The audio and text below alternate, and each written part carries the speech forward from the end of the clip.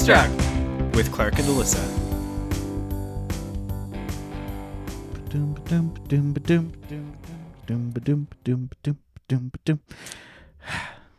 you know what the maybe best or maybe worst ever karaoke song is? I feel like I got a little teaser of it just a moment ago. Tequila. Tequila. It's the only word in the song and it only happens twice. I saw a video. Oh, of that guy doing it? Yes. Oh, he sells it though because he's so confident. Tequila. Tequila. Oh, that song's been around for so long. Why have I never seen that? It's so funny.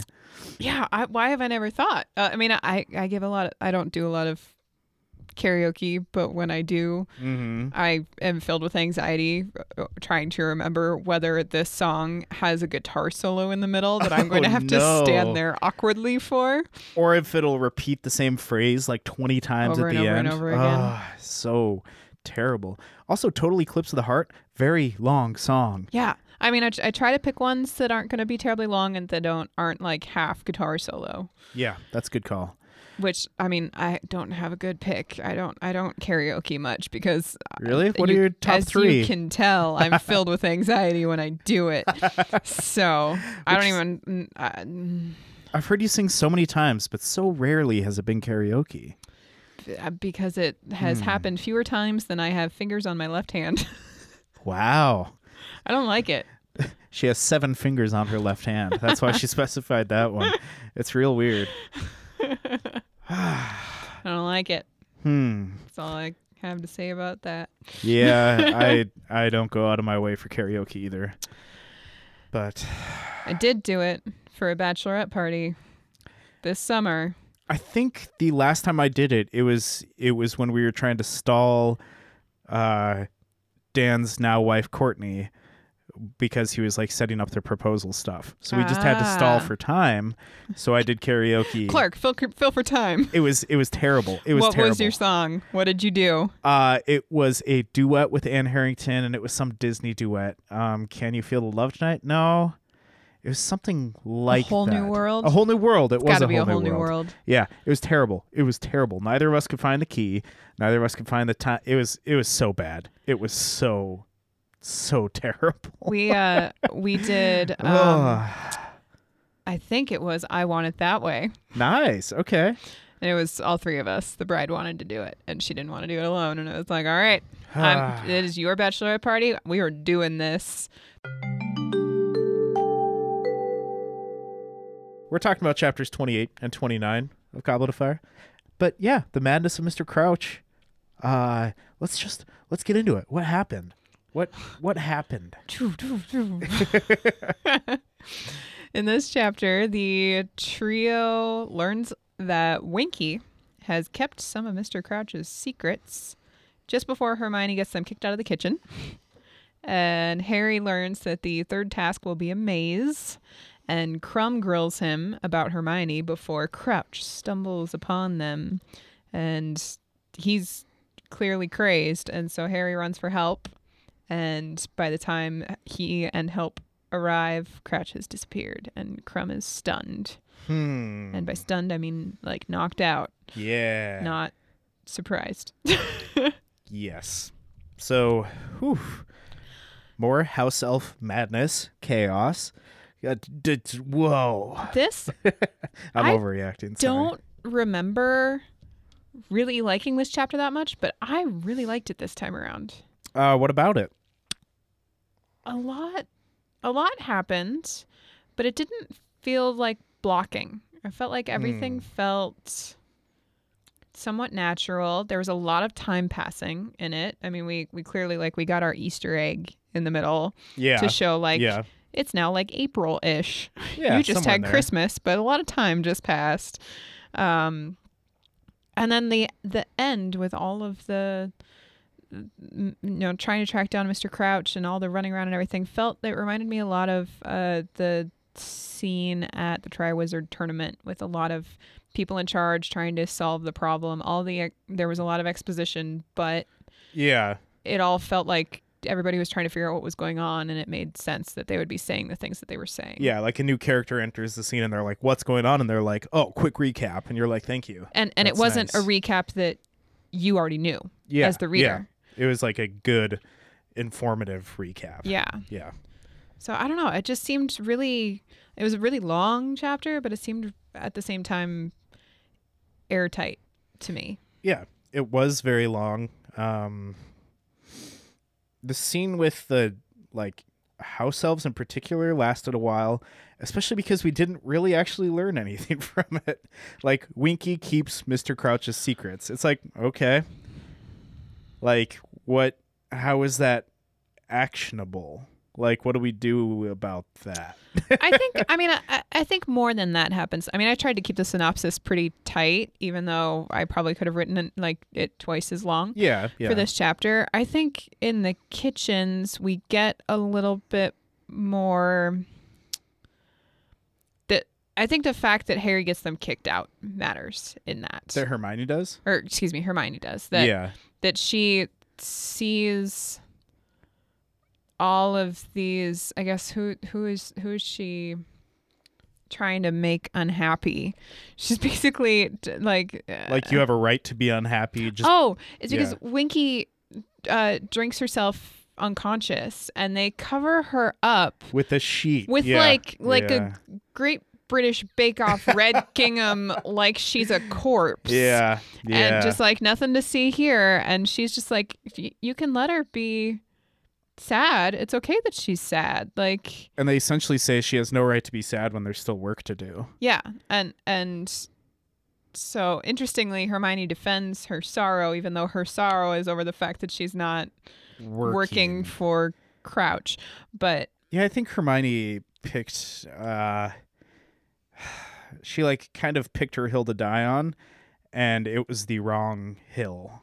Like, of all the points to really step down and be like, no, I think she picked it at the wrong time in the wrong way. Yeah, for sure. She's still, I mean, it reemphasizes that she's not listening. She's not really interested in hearing their perspective, because she doesn't trust that their perspective is informed. Yeah, she's convinced they're all brainwashed enough and indoctrinated enough that they don't know what's good for them. So, and I see that perspective. I think it's I think there's a fair concern there, but at the same time, she's not trying in a way that's going to convince them otherwise. No, shouting at people, you should be angry, isn't going to do anything. You should be angry, and they're like, okay, well, we are now. We're not, and you're bothering us, Yeah. so please leave. And they all just push them away, and their hands reaching up to the smalls of everyone's back, because that's where they can reach. Yep. So there's that, and then there's the fact that, we learn that Winky has some secrets of Mr. Crouch. And we don't learn anything about what those secrets are, but I think we've already sort of had some questions about who this character is. Who is Mr. Crouch, and is he really like as clean cut as he appears to be, or does he have skeletons in the closet? And we've learned about some of those skeletons, and apparently there are even more. And so like I think that reveal from Sirius, the chapter before, that he had this violent rising, essentially, where he was a lawful good that didn't always do good because he was so lawful, and he his son died or something. I forget. It's been a long time since I've read that. Yeah. So his son was a Death Eater. Oh, okay. He sent him to Azkaban. His son died in Azkaban, and Sirius told the story of he saw Crouch and his wife come into Azkaban to say goodbye, and they didn't even bring the body back. Like, they buried the body. I remember that now. He's like, heartless man. Yeah. Let his son die in the loneliest, saddest place in the world. Sad. Okay, I'm remembering now. So, and so he's got all of that, and then Winky gives us a little insight into there are more skeletons. We just don't know what they are. Wow. Beyond what Sirius knows. This river runs deep. Yeah. Real deep. So I think that's the benefit of it. I mean, clearly, then when we see him at the end of the chapter, like, it makes sense that he's been driven to madness. Well, he's been Yeah. through some things. And Oh, he yeah. says at some point that he's escaped. He So I was escaped, wondering- and he said he did something dumb. All my fault. Birth All of his fault. Jorkins. All my Dead. fault. Yeah. Yep. Harry Potter. He's Voldemort. Voldemort getting stronger, all that jazz. Yeah. So like a lot of man needs to buy a verb, but Yes, he does. but he's and then he's switching back and forth between this like crazed, able to it almost reminds me a little bit of the night and day difference that we saw between Trelawney in the last book of where she would switch into like tantric it happens mode. tonight. Yeah. That thing. It's almost like this weird bipolar Moments of clarity type deal. Yeah. And the other, when seems a little more able to produce verbs, he's clearly at a past time. Like He's still talking about like the beginning of the tournament, well, he's talking about the beginning of the tournament and dictating to Weatherby, which is Percy. Percy, how he's called Percy, which is amazing. and then talking about getting his son and his wife. And so I sort of wondered when I was reading that is he talking about Percy, or is there a Percy named Weatherby, and that's why he's calling Percy Weatherby? Ooh, and was he already kind of crazy when we first started to meet him? Ooh, I like this theory. That's good. I don't Yeah, know. that would make sense. And like how many? We don't know how long it's been since the last Triwizard Tournament, but it's been boy. a while, and maybe he was around in the last I don't see why not. one. He's pretty old. I mean, it's like maybe 50s ish. I mean, he Really? could have. I pictured think, him or far 60s. older in my head. Yeah, I he don't. could have been around. Yeah. I mean, he's got a son who was a Death Eater. That would have been. Well, it would have been 14 years ago because Harry. So. Snape's age 14 years ago. So I mean, middle aged to maybe senior citizen. So maybe. But yeah, I just sort of wondered. I don't is he conflating two realities, or is this a past reality? I kind of like this idea of. I like the past reality thing. Yeah, for sure. Of him never learning Percy's name and from the get go. I think he's probably mixing thinking them. he's Weatherby. Yeah, Whoever this Weatherby is. He's definitely got to be mixing them because he talked about like Madame Maxine and his wife and son in the same like blend. So I mean, Right, Maxime. I forgot she was in there too. yeah. Oh man. And Hagrid is bitter about that, but I think that's next chapter. No, that's this chapter. Is it? Yeah. Oh yeah, because we see Hagrid at the class with the Nifflers. We see Hagrid with the Nifflers, and he buries leprechaun gold. Which, where's he getting leprechaun gold? Oh, a bet for sure. But it disappears pretty quickly. Like he's got to get that pretty quickly. Did it say anything about rain like the previous night? Did he fight a leprechaun the previous night at the end of a rainbow? Maybe, because then he buried it that night. Harry was like up at the Owlery, and rather than going back to the common room to listen to Ron and Hermione bicker, he just like leaned on the Owlery porch like Charlie Brown and watched Hagrid bury a bunch of what he didn't know at the time, but leprechaun gold in his garden. Yeah. So he very well could have fought a leprechaun, or he could have made a bet with the leprechaun too. But would you bet on your class plan? I mean, what else are you going to do with Nifflers? Like, I'm sure this is. I like the idea of him betting for it, but I think he's scared enough to like run a tight ship after Grubbly Plank that he's not going to risk losing the leprechaun gold. I love how this is what you focus on. Out of everything in this chapter, you're like, how did he get this gold? Well, it's got to be on such a compressed time period. And we learn in this chapter that leprechaun gold disappears, and poor Ron is devastated about that. Yeah, that whole thing is real awkward. We get this whole moment where like Ron's like, oh, it must be great to just lose like 40 galleons or whatever. And Harry's like, I don't know if you remember this, but there was a riot. And, like, it was pure chaos. There was a little bit of like, what happened? Someone cast a dark mark, and they're not sure who it is. Yep. And it caused like a riot. So. Yeah. it was a bit of a busy night. Yeah, a little bit. Little bit. But it's also a fair point from Ron that, like, he would notice if he lost 40 galleons. Oh, absolutely. 40 galleons is a lot. Like, it's not just because you weren't paying attention that one night doesn't mean you're unaware of the money that you have. Yeah. From that point on.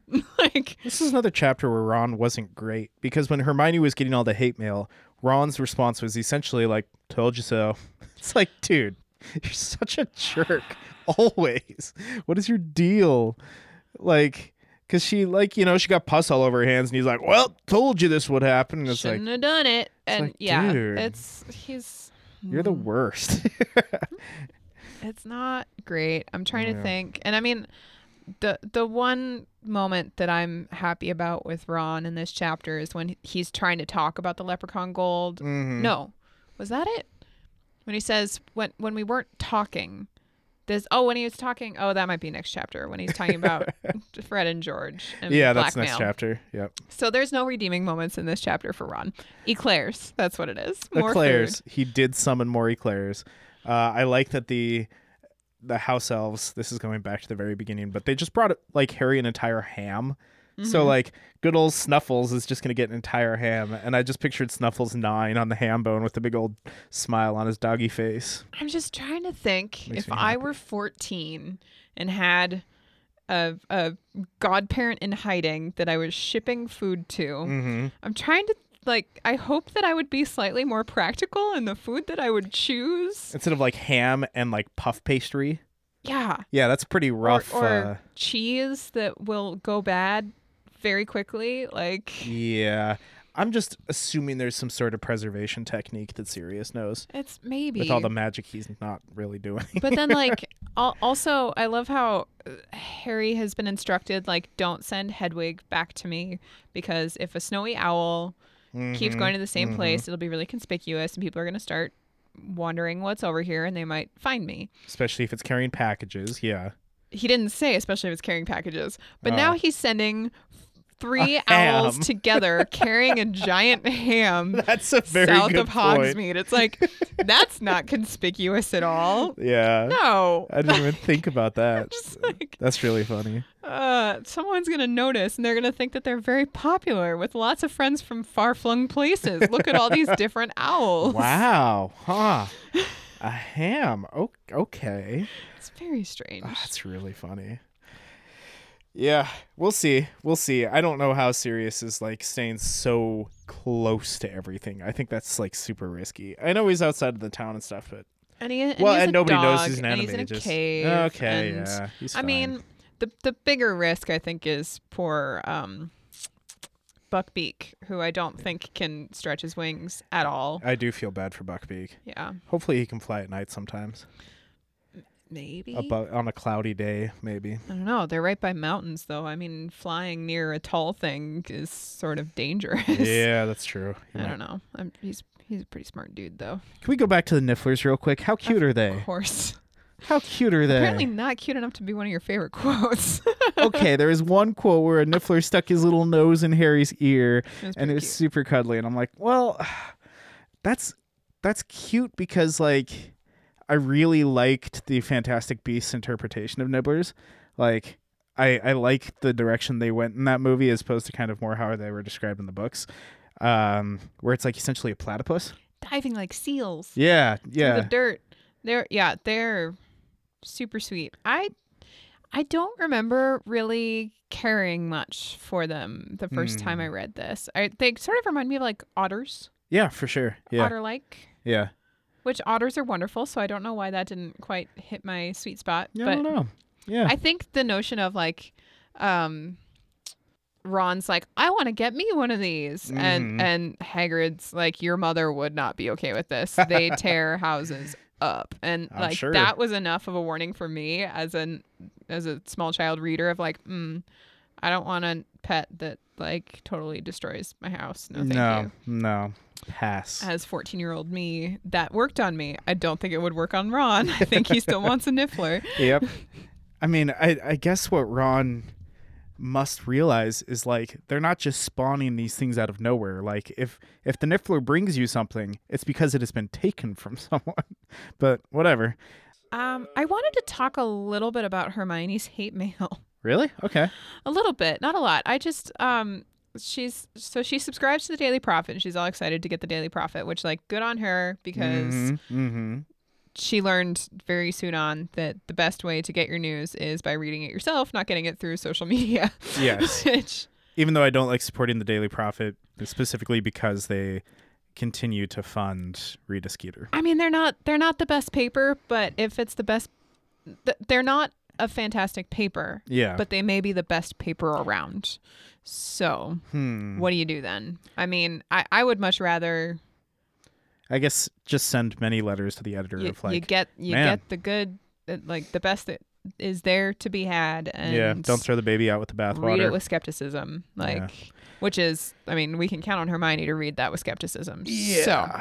Okay, so what about Hermione's hate mail then? So the Witch Weekly article spurred a bunch of hate mail for poor Hermione, and initially the first round was just a whole bunch of like little old ladies raging at her.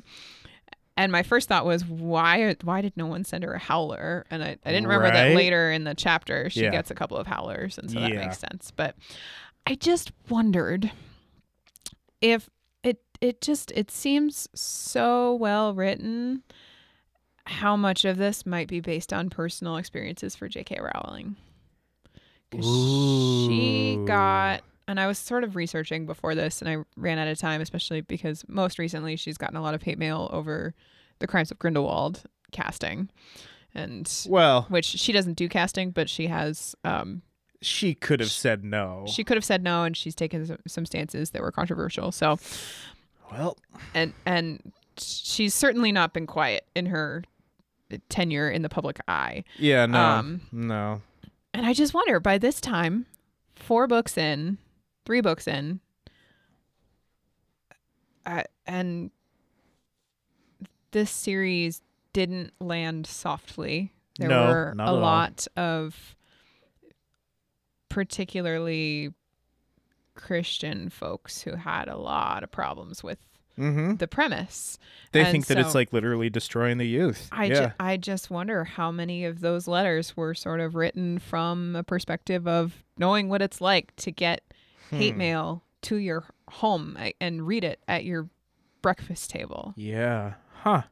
I honestly did not think about that, but I bet it certainly informed it. It just seemed so sharp. I don't think you dream that up without any context. And then also how like it got brought up to Hagrid, and Hagrid's like, oh yeah, I got some of those. Yeah. And it's like, that must be like what it feels like when she talks to other authors, where they're like, yeah, it happens. And she's like, no, but this actually like, it matters. It's not just like, yep, part of the job. It's like, no, like when you're reading these letters, it's hard not to feel personally, not necessarily attacked, but affronted. Well, and the wounds had longevity with Hermione, like that, and that. Yeah. I mean, that's frightening on all sorts of levels. I mean, you can mail a lot of scary stuff without magic. Oh yeah. And I don't know if she ever got anything scary.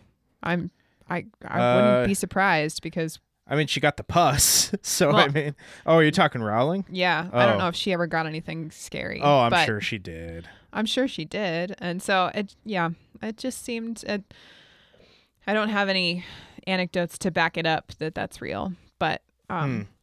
Then the thing that surprised me about that is I can be normalized to the general public being full of unsubstantiated outrage. But the fact that Mrs. Weasley sends Hermione a tiny Easter egg is troubling to me. Doesn't that feel like it's like when you see your relative post something on social media and you're like, oh, you really buy all of those articles and emails that get sent to you, don't you? Like, you're really drinking the Kool-Aid on this political stance or whatever, not realizing how ignorant it makes you look.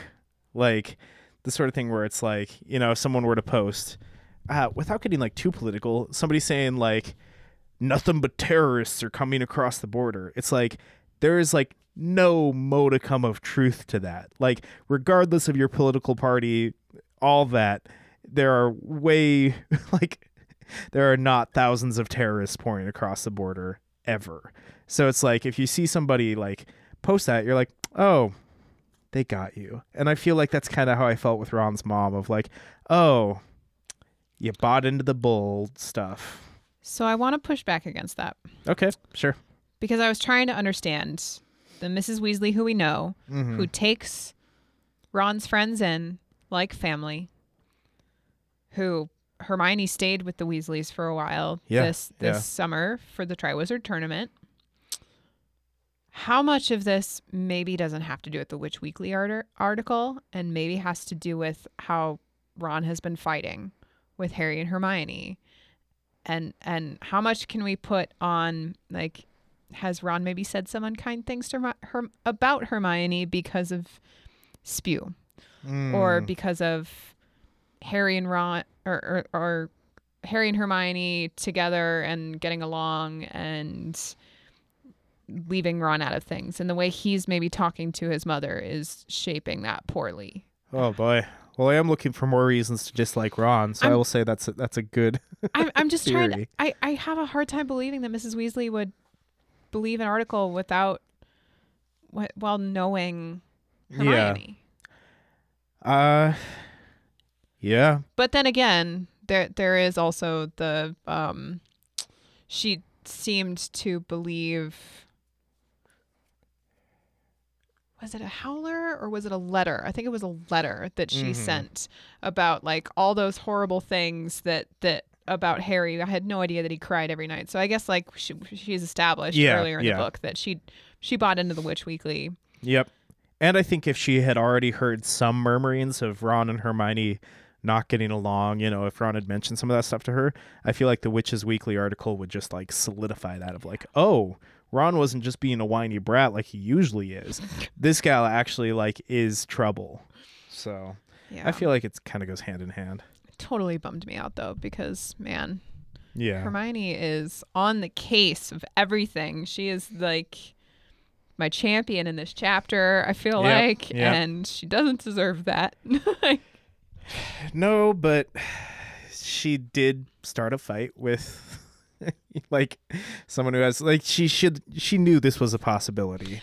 And she turns around and she's like out for blood now. Yep. And she is like, I would love to see Rita Skeeter get her comeuppance. Every second of every day, she is trying to figure out how Rita Skeeter's doing it. Real good.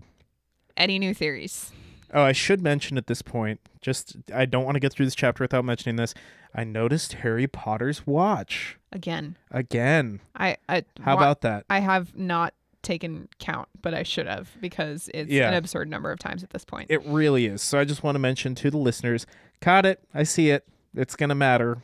If it doesn't matter, then it's really dumb that they keep mentioning it. And did he throw it away in this chapter or next chapter? He took it off around the Nifflers. Right. Took it off, put it in his pocket around the Nifflers. And then it's next chapter, he gets rid of it, and he's like falling asleep in Professor Binns' class, and he looks at Ron's watch because maybe he doesn't throw it away. He just knows his watch is broken. Yeah. But man, do they mention that a lot. So I get it. At some point, it's going to matter that Harry doesn't know what time it is. Yep. That's really going to be important. So maybe in the maze, maybe, some other thing. There's going to be some sort of riddle or something like that. Whatever. Harry doesn't know what time it is. Good to know. Does anybody really know what time it is? I don't know what time it is. And I have it on like 3 separate screens in front of me. And I still had to check just now. Third task will be a maze. Any ideas on that? I mean, there's going to be various obstacles. So it's like probably some sort of riddle, probably some sort of physical challenge, probably like, kind of various types of challenges. I feel like the fact that they're going in one after the other, they're probably going to be challenges that reset between. I don't know. I have a feeling that they're going to have to help each other in certain parts where someone gets stuck. They're going to group them up somehow. And there probably is going to be something timed. We'll see. Again, this is a weird one for people to observe, kind of weird. They're going to be behind really tall hedges that they can't see. But whatever. it's on the Quidditch pitch, That's which true. has stands. So they that will are be above it. probably elevated. I just don't know So how. it might actually be the best for spectator sports yet. Yeah, I just don't know how big of a surprise you can have in a hedge. Like, is there going to be some sort of big minotaur in the middle, or I don't know what the deal is. But I like picture a soccer field, and like I picture the corn mazes I've been through, and a soccer field size corn maze is a small corn maze. I'm used to like acreage, like 70 acres of corn maze, and this is just like a soccer field. So I'm not sure you need a big size if it's magical, though. ooh, And also- yeah, that's true. Just because they're growing it, who's to say the walls won't shift? Ooh, they do like doing that. Yeah, we'll see. I mean, that's Hogwarts magic right there. Yeah, I don't know. We'll see when we know a little bit more. But I know it's going to be multiple challenges, and they're going to have to keep track of stuff. And I don't think the standard trick of just like leaving breadcrumbs is going to work. There's something else to it. And Harry has to learn stun spells for it too. So yeah, he sees that. Crouch comes out of the forest, like we mentioned before, babbling all this stuff. Oh yeah, there's a confrontation between Krum too. Krum grills Yeah. Harry about like what's happening between you and Hermione. I like her. What's up? How do you think he pronounces? It says like Hermione. Hermione. Yeah, it's really funny. Which I am starting to feel bad for Krum because I'm starting to think that like Hermione is not one to be pinned down for affection at this moment in her life. Like, No, she's probably like anytime he tries to hang out with her, she's like obsessively researching ways to eavesdrop magically. And Yeah. he's like, just talk to me. You can eavesdrop on me anytime. Come Right. on, girl. so it's What's not up? even it's not even that she like sees anything wrong with him. She's just like entirely focused on this There stuff. are more important things right now, Yep. Victor.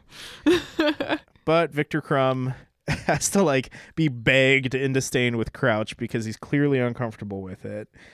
Well, Which but before Mr. Crouch even appears, I really loved that like once Harry and Krum Mm-hmm. got that out of the way, they kind of started to be like, by the way, like you don't suck. You seem cool. And, yeah, you too. That like which that means was- that Krum like bought it entirely. Which yeah. like that was water over the bridge. I believe you. Yep. And like the thing that apparently, and we have evidence in this chapter, that was Dumbledore's whole goal of this, which was better relations internationally with other schools, was starting to happen before. Yep. Before Crouch. what happens in the next chapter essentially.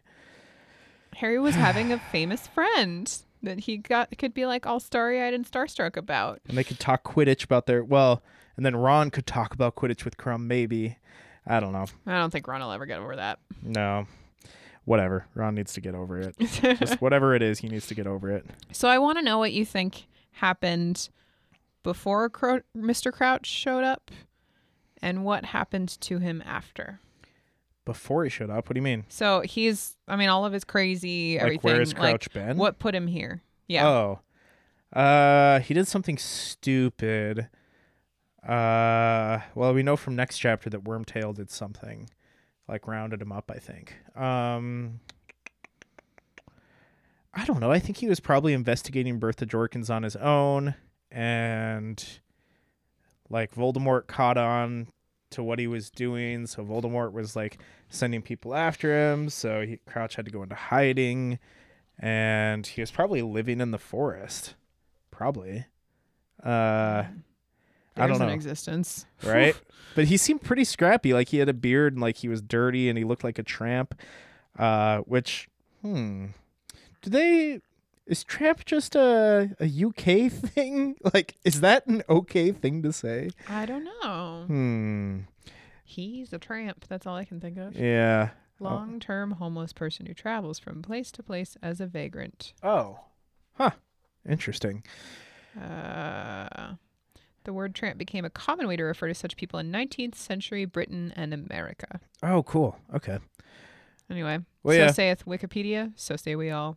But I think Crouch was, probably living in the forest. Some sort of hidden away place trying to stay away from Voldemort because he just he realized that he was diving in a bit too deep and learned some stuff that he was not supposed to know, and knew that he was being chased. So he was trying to find his way back to Dumbledore, but he probably got tripped up because they're like, spider kingdoms and stuff like that. I think he's just No like, big deal. no big deal. Spider kingdoms and all his. I think he was just trying to get through the forest to get to Dumbledore, and just had a really rough go at it. And now I think he's probably dead. So that's fun. So sad. Who killed him? Voldemort or maybe Wormtail. I don't know. That's more for next chapter. But yeah, not good. Somebody came and knocked him out and got him. It's possible the Crouch attacked Krum. I could see that, but I can see that too. He clearly was not no. in a right mind. Yep. And I don't know. Dumbledore is on the scene now, and Snape had a hard time even letting Harry explain it, even though Snape's just sucks. Like, Snape's the worst. Snape's the worst. Well, Ron's the worst, but Snape's pretty bad too. I think Snape's more the worst than Ron. I'm sorry. Really? Snape's Yes. Voldemort. Here, where he just like sneers at Harry and is like, the headmaster's busy. And Yeah. Harry's like, lives are at stake. Yep.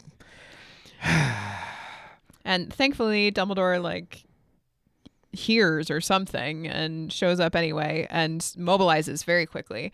I totally dig Dumbledore at the end of this chapter. I'm like, the general has arrived and he is getting stuff done. Yep. And there are people who are wanting to derail and wanting to pontificate and politicize. And derail everything. And he's like, no, Hagrid, focus. You're taking Harry to the castle. Focus. Harry, Yep, castle now.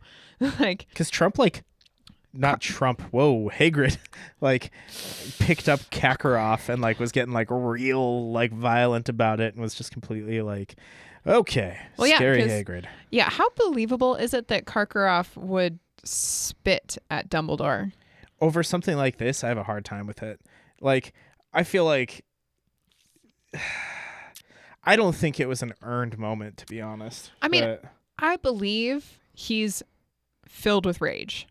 yeah, The way that whole scene's written, he's like, this has been an unfair tournament from the start. Look at all these things that you've done, and now you've taken out my champion, who Yeah. is my favorite student ever to have existed. yeah, Clearly. And then he spits on Dumbledore, and I'm just like, why aren't you cursing him? Like, why is this not the moment that you come to fisticuffs? boy. Because I don't. Even you he's don't got to know that that's not. But you don't see that in his actions. That he knows, like, I still, like, I am filled with rage about you, but I know not to cross you. There's none of that. He doesn't seem in that rational space. Yeah, I don't know. I guess the hardest time I have with this confrontation is like the fact that now they have to interact after this, and like, how do you interact with that when it's like a guy spits and says, "This is what I think of you," and then his bodyguard tries to take you out, and it's like, you guys have your coworkers. Like, Do they? I mean, in that moment, I think Karkaroff's like, we are out. okay, You attacked my later. champion. We're done. We'll see. Which, I mean, I don't know whatever magic binds Harry to the tournament. I don't know what the ramifications would be for Krum. I'm sure the same, which I'm sure means that it's not something that he would actually want to break. But I just don't think he's thinking rationally, Yeah. which then leads me to believe he would have attacked him at that point. But Yeah. It's... We'll see. I'm curious to see how it plays out. But that's for a later chapter. yeah. You know And what? I guess the last thing that I wanted to talk about was Hagrid's talking to Harry on the way back to the castle, and he's so turned on this whole tournament. He's like, it's worthless and pointless, and all these people are terrible, and you win it, Harry, because none of these people deserve to win it. You win it. And it's clearly that just Madame Maxime has totally destroyed all of his trust in everybody. And it's so sad to me. It's so sad. Yeah, and I mean, for Hagrid saying that all the hate mail and stuff wasn't that big of a deal, clearly that whole incident and Madame Maxine and everything, like, that's really has messed with him more than he's letting on.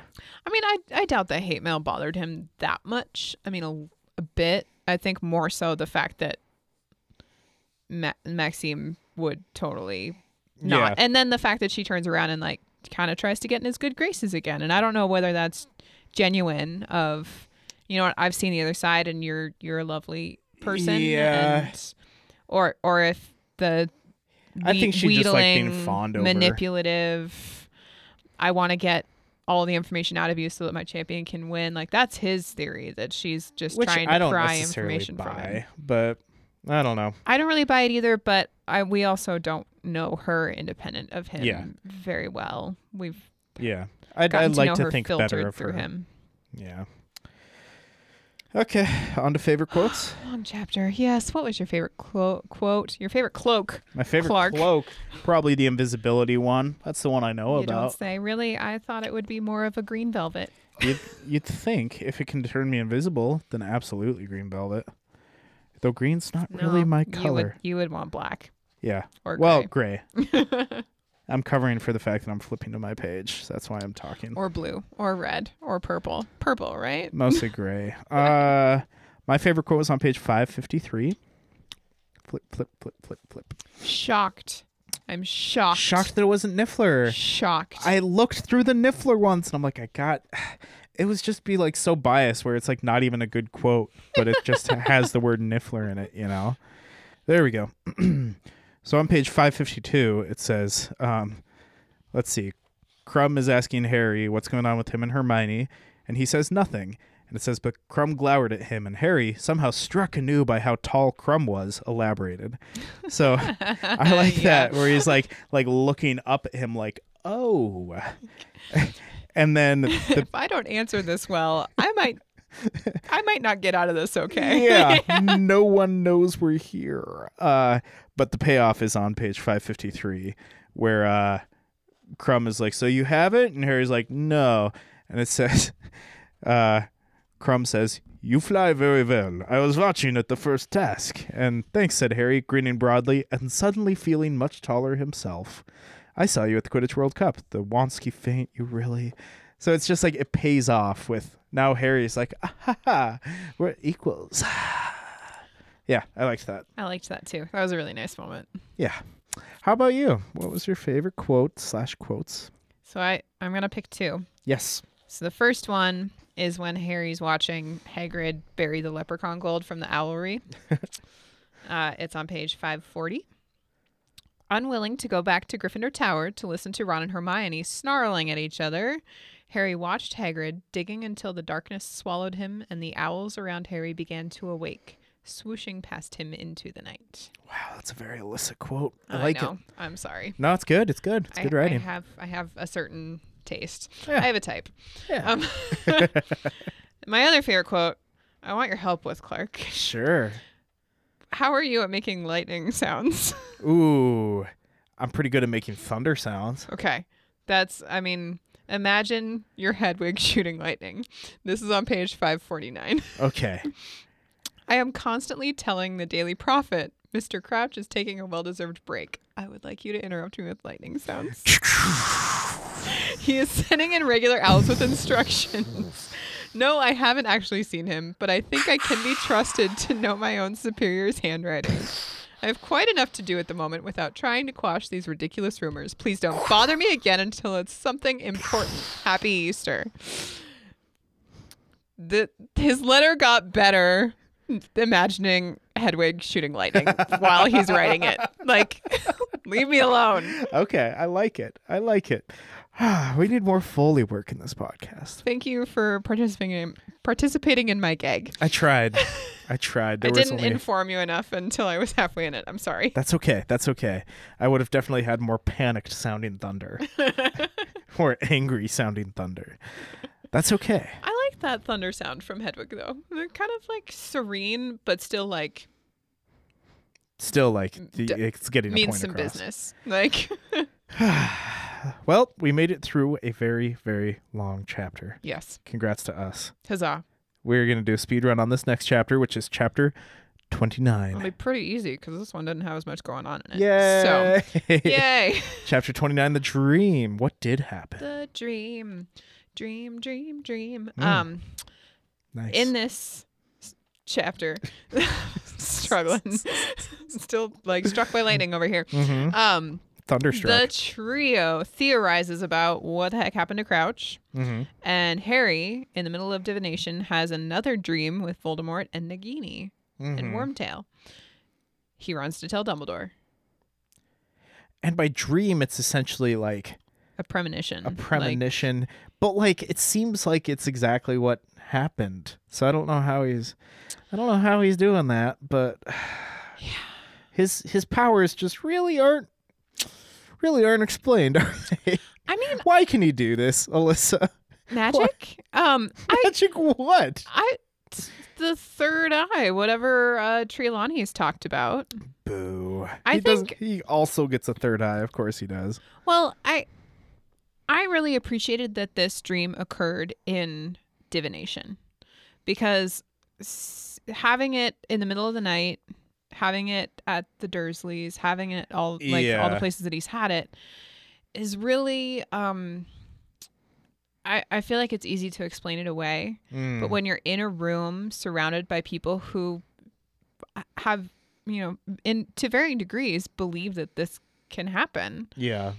really validated it for me. They're like, no, that was real.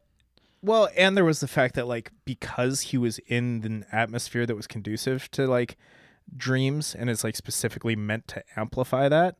My cat is trying very hard to pull down a blanket.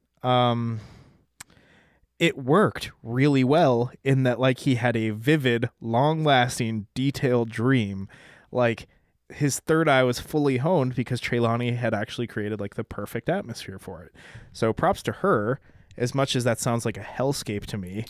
But Well, and it worked, yeah. It really made me sad that Trelawney is the way that she is, because how incredible would it have been if Harry had that dream in a classroom with a teacher who he trusted, who was also educated in that kind of magic. And wasn't just delighted to hear that Harry had a terrifying premonition. Well, I think it's fair to have a level of enthusiasm when a real thing happens in your classroom. Like, oh my gosh, this is a moment, and it's a teachable moment, and it's so rare that it happens. Like, Yeah. I don't want to It just sucks for Harry. criticize her too much for being happy about it. But yeah, clearly it's too much glee. Like, she has to temper it a little bit. But like, how wonderful would that have been if something like that had happened in Lupin's classroom? That would have been amazing. When he can suddenly turn around, and even though he has an audience, he can be like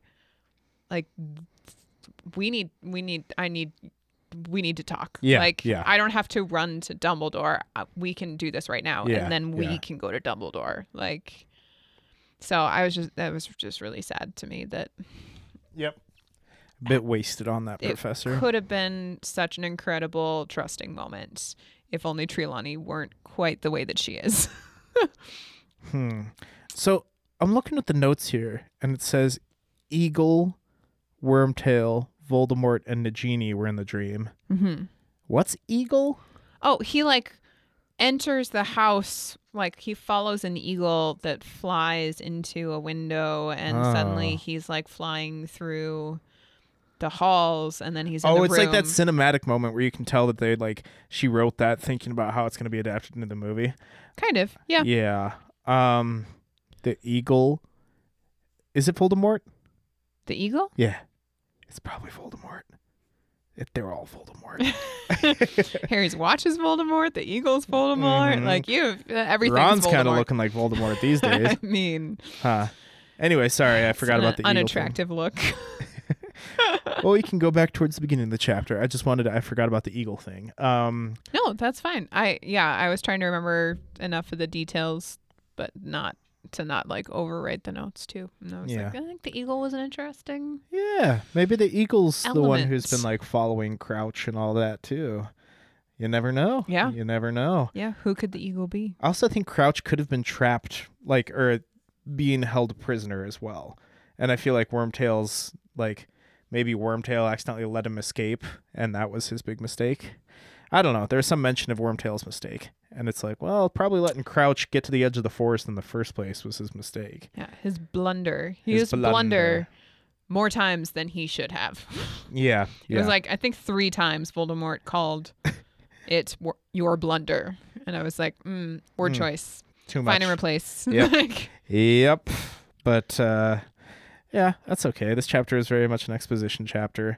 We find out that Fred and George are possibly blackmailing someone. You walked that back very quickly. I did. Or blackmailing. Well, they were talking about blackmailing. I don't know what ended up in the letter. Someone said, that's blackmail. And then Ron's trying to sort of triangulate what that could be. He thinks it might have to do with their joke shop that they want to start. Mm-hmm. I think they're blackmailing like a competitor, or were they working with any professors or anything? Bagman or something? Might be Bagman. I think it might be Bagman. Because Bagman was the one. Somebody was really supportive of it, and I think They won all their gold from Bagman. Yeah. But Bagman was really begrudging in handing that over. I don't even know if he actually did. So maybe they're trying to get their winnings out of Bagman? I think it's either Bagman or like a competitive joke shop owner or something like that. Should be Zonkos? Zonkos, yeah, that'd be a tough enemy. But yeah, I mean, it's definitely somebody that's willing to break bad and wouldn't want people to know about it. So it's got to be some sort of authority figure. But it's hard to say. It's like it can't be a professor, because you don't blackmail a professor. Like, it's got to be something where you can feasibly blackmail them and think that you won't just get wrecked. So, I don't know. Maybe Bagman. He seems like a powerful person to blackmail, though. I kind of can't imagine them blackmailing a professor with an owl. Yeah. In the school. Like, no. If they're physically accessible, they're going to get that letter to them much more creatively. Yeah. I don't know. Possibly Bagman. They're purposefully obscuring a lot of that stuff. I don't know. We'll see.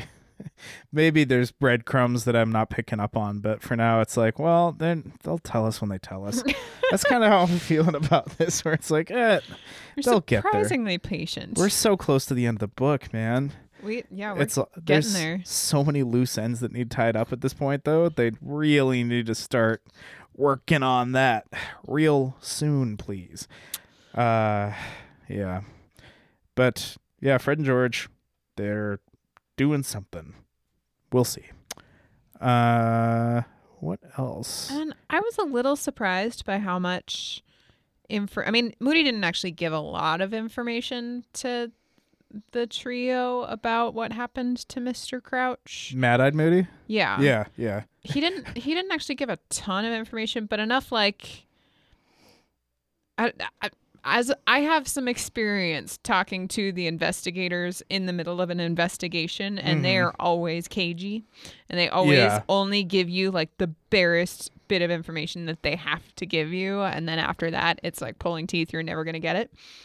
And so it just surprises me that Moody, I forget even what information he gives him. It's like it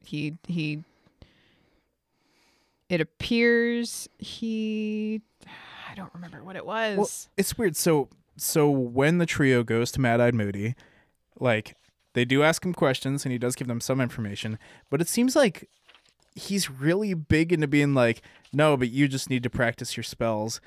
And it's like, that was surprising to me, when an interesting contrast between him and Hagrid and Sirius, because we get a letter from Sirius in this too, back where Sirius is like, I need you to promise me that you're not going to do anything stupid and like just be smart, and you really need to be practicing for the third task because it was not an accident that you are in this, and they're running out of opportunities to take you out, whoever the person is who put you into this tournament. Yeah. Meanwhile, Mad-Eye Moody, lead investigator and Defense Against the Dark Arts teacher, is just like, I think you're going to crush this one, buddy. Like, yeah, it's so weird, like, the constant juxtaposition. vigilance, but like, come at it with your best.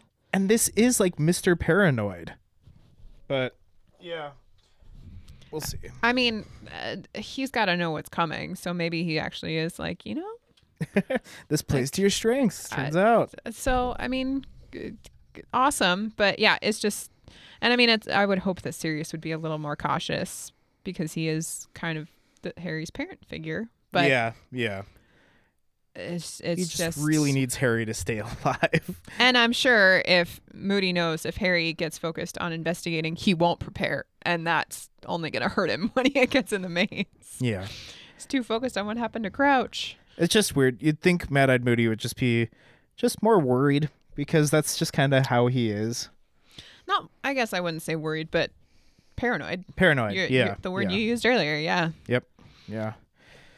So it's curious. And the other thing after this, it's like, okay, enough people have nudged him to practice, so let's practice for this task. And he has to sneak into classrooms to practice magic. Yeah, they didn't give him I'm sure. Why aren't there practice rooms? Why aren't there practice? Exactly. I was wondering that too. It's a magical school. People need to practice their spells in safe places. Yep. It's absurd to me that it's off, out of bounds for him to go into a classroom after hours to practice. And they're using teachers' wardrobes and stuff as part. Why? You go to any music school and there's practice rooms. Anything. You go to a journalism school and there are little rooms you can go off into. It is bizarre. And you'd figure for a giant castle with rooms that they don't even know about, they would have room for, a practice room. Yeah, it's so bonkers. But Harry has to practice somewhat in secret, which you're practicing stun spells. Why can the world not know that you're practicing stun spells? Yeah, so I wondered if it was they snuck into Flitwick's classroom to use the cushions because he didn't want the competitors to know what he was doing. But he's doing something he's practicing a stun spell. What is that going to give the competitors? Might need to stun something. Of course you. I don't get it. It's not like Mad-Eye Moody. Did Mad-Eye Moody give him specific stuff to practice? No. Why is he practicing those spells? Hermione had a full list of things that a person might need to know if they're in a magical maze. So he's not acting off of any insider knowledge. Nope. So wouldn't it be almost better if people did see him do it? So they'd be like, oh, we got to really focus on that. And Harry's like, maybe. Yeah, I think it's possible that he's trying to hide his tactics from the fellow competitors, but I think it's more likely that it's just off limits for you to be in these places practicing, and it's just so weird, strange to me. Especially as someone who's competing in this tournament where people die. Make some exceptions, people. Yeah. Formalize something. It's so weird. But Hermione's being very, very helpful, especially for being in the middle of a whole bunch of stuff.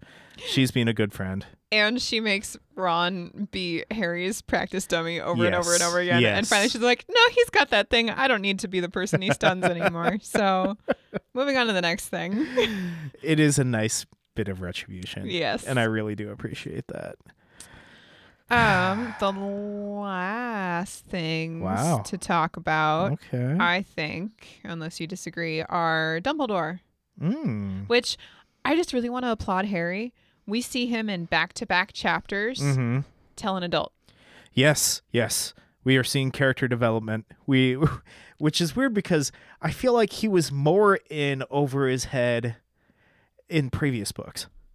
With giant snakes and all this crazy stuff when he didn't tell an adult. Whereas this is some guy stumbles out of the wood and is like, go talk to Dumbledore. And he's like, okay, sure, why not? Well, but he says Voldemort and he says Harry Potter and he says Bertha Jorkins, who, again, Harry has had no independent thought about.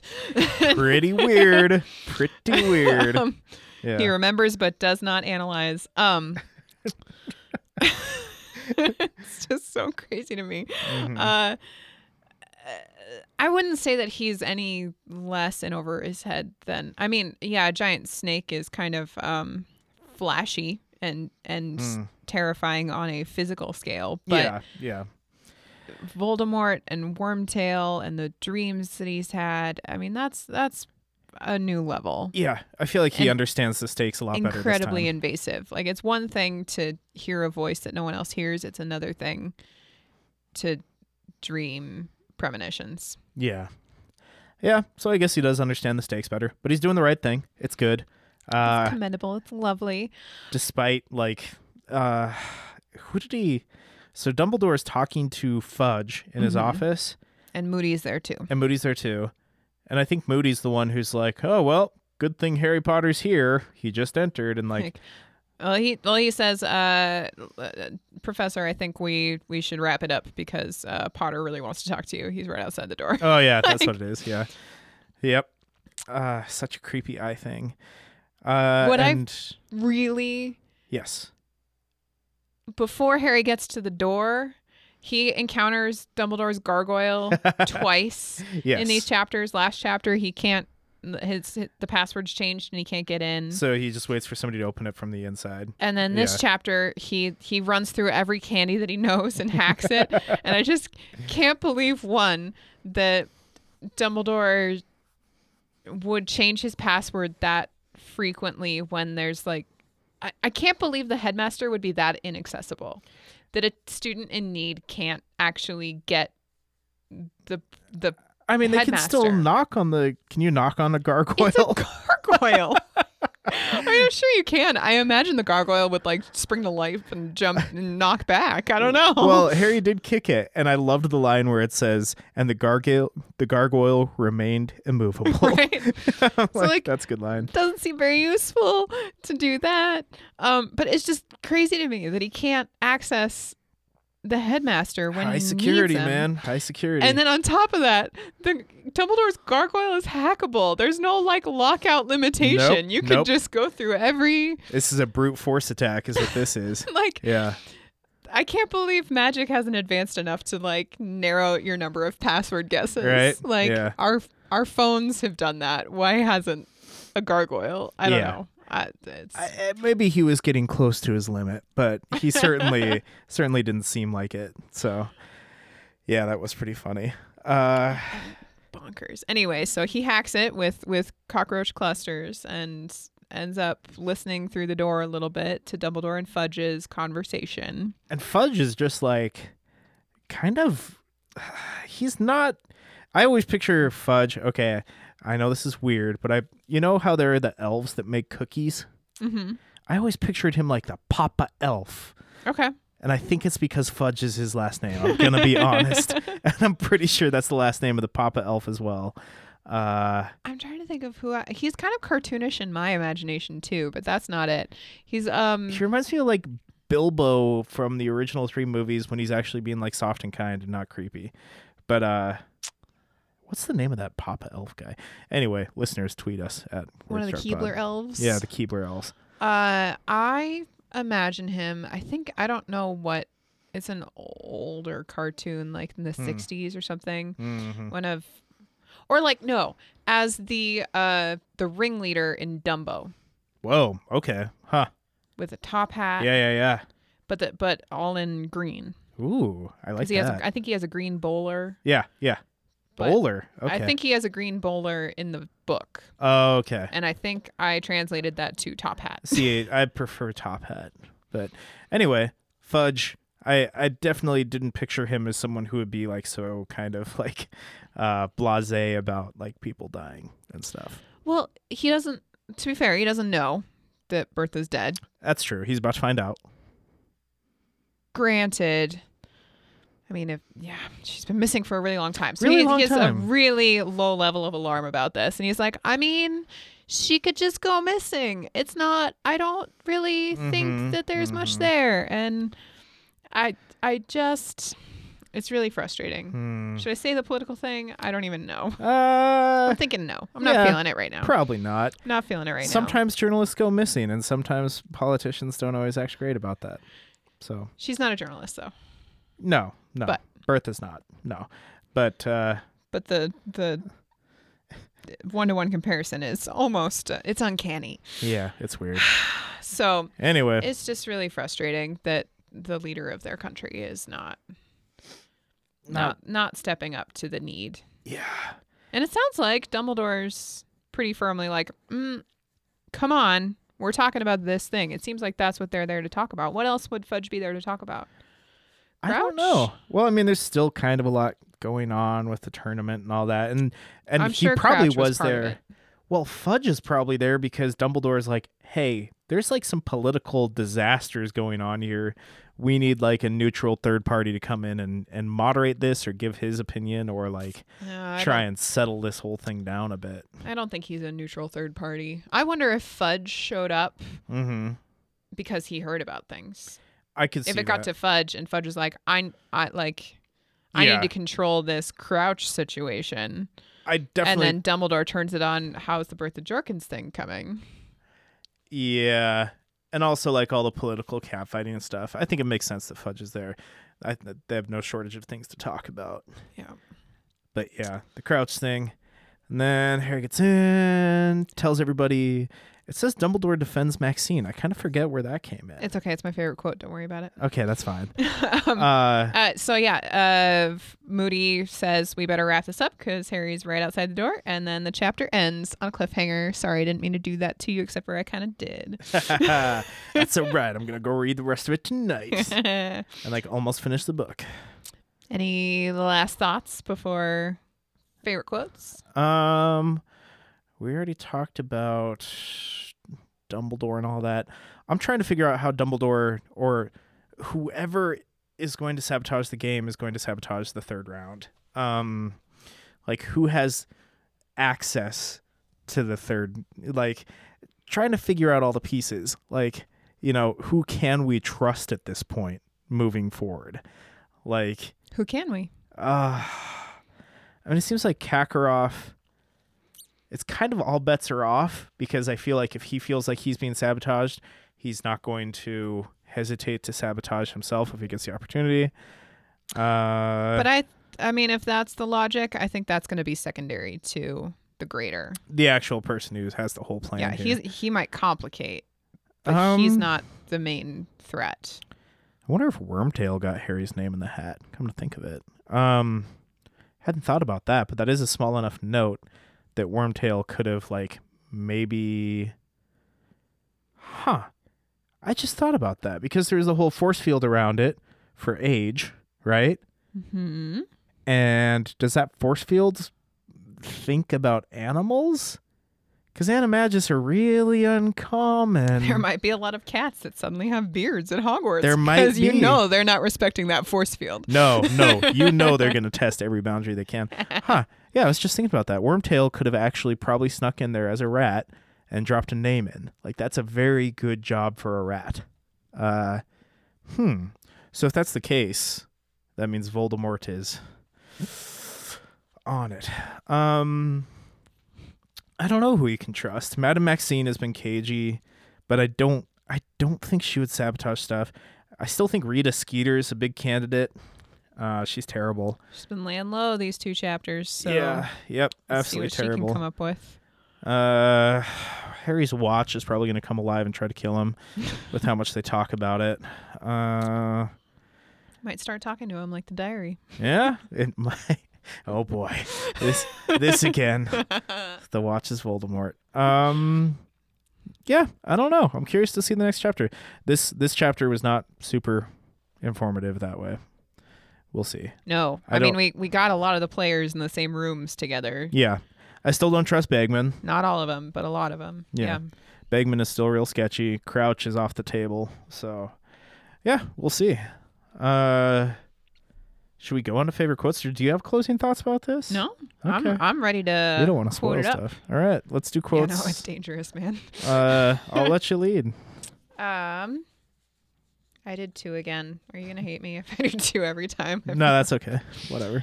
Okay. So the first one is on page 570, and it's Hermione keeps scolding Ron for not remembering details from Hogwarts history, and then she starts trying to think about how could Crouch have left, where could he have gone, and Moody commends her, saying, Moody's magical eye quivered as it rested on Hermione. You're another one who might think about a career as an Auror, he told her. Mind works the right way, Granger. Ah. Just kind of liked that. Yeah, that's a good attaboy. Yeah. I like it. She needs every bit of support she can amid all of the Ron criticism. Mm-hmm. And then the second favorite quote is on page 580. And it's Harry's listening through the door to Dumbledore and Fudge argue. And Fudge throws some shade at Madame Maxime and how she can't be trusted. And do you know what she is? And Dumbledore responds, I consider her to be a very able headmistress and an excellent dancer, said Dumbledore quietly. Aww. And I forgot about that. I love that. I love the defense, but I also love said Dumbledore quietly. Like, he's not sharp. He's not going to fight about it. He's just going to state it almost fondly. Yeah. And matter of factly. I don't know. It's a really lovely way to defend her that is kind of hard to argue with. I don't know. It definitely preserves her dignity. Yeah. Yeah. And doesn't turn it into a fight over race, essentially. Yeah. And yeah. It's just like, it makes the other guy look real simple and real caveman, like scared of the other, you know. It makes him uncomfortable without saying it so plainly. Yeah. Yeah. So, wow, that's a really good one. So those are my favorite quotes. What are your favorite quotes, I like Clark? it. We talked about mine a bit, but it is on 579. It's more Joanne's getting a little bit better with the quips. Okay, so Harry is trying to get some passwords. Let's see. So it's a combination of Harry trying to get to Dumbledore, and let's see. He's yelling at the gargoyle, and it says the gargoyle remained immovable. I love that. Like, remained immovable. It's just like it's a clever little twist of like, of course, it's in the name, immovable. It's always going to be immovable, but it's like it just doubled down on it. So it said Harry kicked it, achieving nothing but an excruciating pain in his big toe. Chocolate frog, he yelled angrily, standing on one leg. Which adds, I love that. He's on one leg jumping around. Sugar quill, cockroach cluster. The gargoyle sprang to life and jumped aside. Harry blinked. Cockroach cluster? He said. I was only joking. I just love that. It's such a good, like, it's so dumb and so comedic, and they're not going to show it in the movie, and that's fine. But, like, it's so just like, it's just like a slapstick moment. And it's really, I don't know, it's hard to get that right, but I thought this nailed it. Yeah, the only way that I would improve upon that would be when he says cockroach cluster again. I'd like for it to undo it, like for it to jump back, make the gargoyle jump back and forth. He's like cockroach cluster. Yeah. Anyway, very good stuff. Definitely a cliffhanger chapter. You meanie head, but that's okay. We'll get to it. How many chapters do we have left? Like 6? It's a little more than that, I think. Really? Okay. So next episode we'll talk about 2 chapters. Okay. And then we have 2 more episodes after that, I believe. So 3 more episodes to go. Yes. And then we'll watch the movie. Yes. 2. And then and the last 2 episodes we'll discuss 3 chapters each. Perfect. So. Well, hey. 3 more. We're I'm almost so excited. there. Holy cow. I'm so excited to finish this book. It's been a long time. We've taken our time with it. I feel like this season has taken us like a year. I mean, it's very long. So Yeah. even if we hadn't like taken our time, I mean, we might be done by now, maybe. Yeah. But Yeah. I don't, maybe not. It's hard. I'm half tempted to just like, when we're done with reading it at our pace, just going through and reading it in like the couple days that for this big of a book, the week that it would take me to read this normally. I mean, just to see how it all comes when this together. book came out, I think I read it in a day. So yeah, but you it's probably doable. didn't sleep much. I mean, it's a pretty quick read. Huh. You know, her prose is easy Yeah. to But I'm excited to glaze through. see how it reads all in one go. But that's okay. We'll get there. So if any of you at home have any ideas, I want to know, how did Hagrid get that leprechaun gold? Yes. I want to hear you tweet it to us at wordstruckpod or email it to us at wordstruckpodcast@gmail.com. You can also tweet Alyssa at Alyssa Small or Yep. me at Clark Hodges. What's your top theory for how Hagrid got the gold?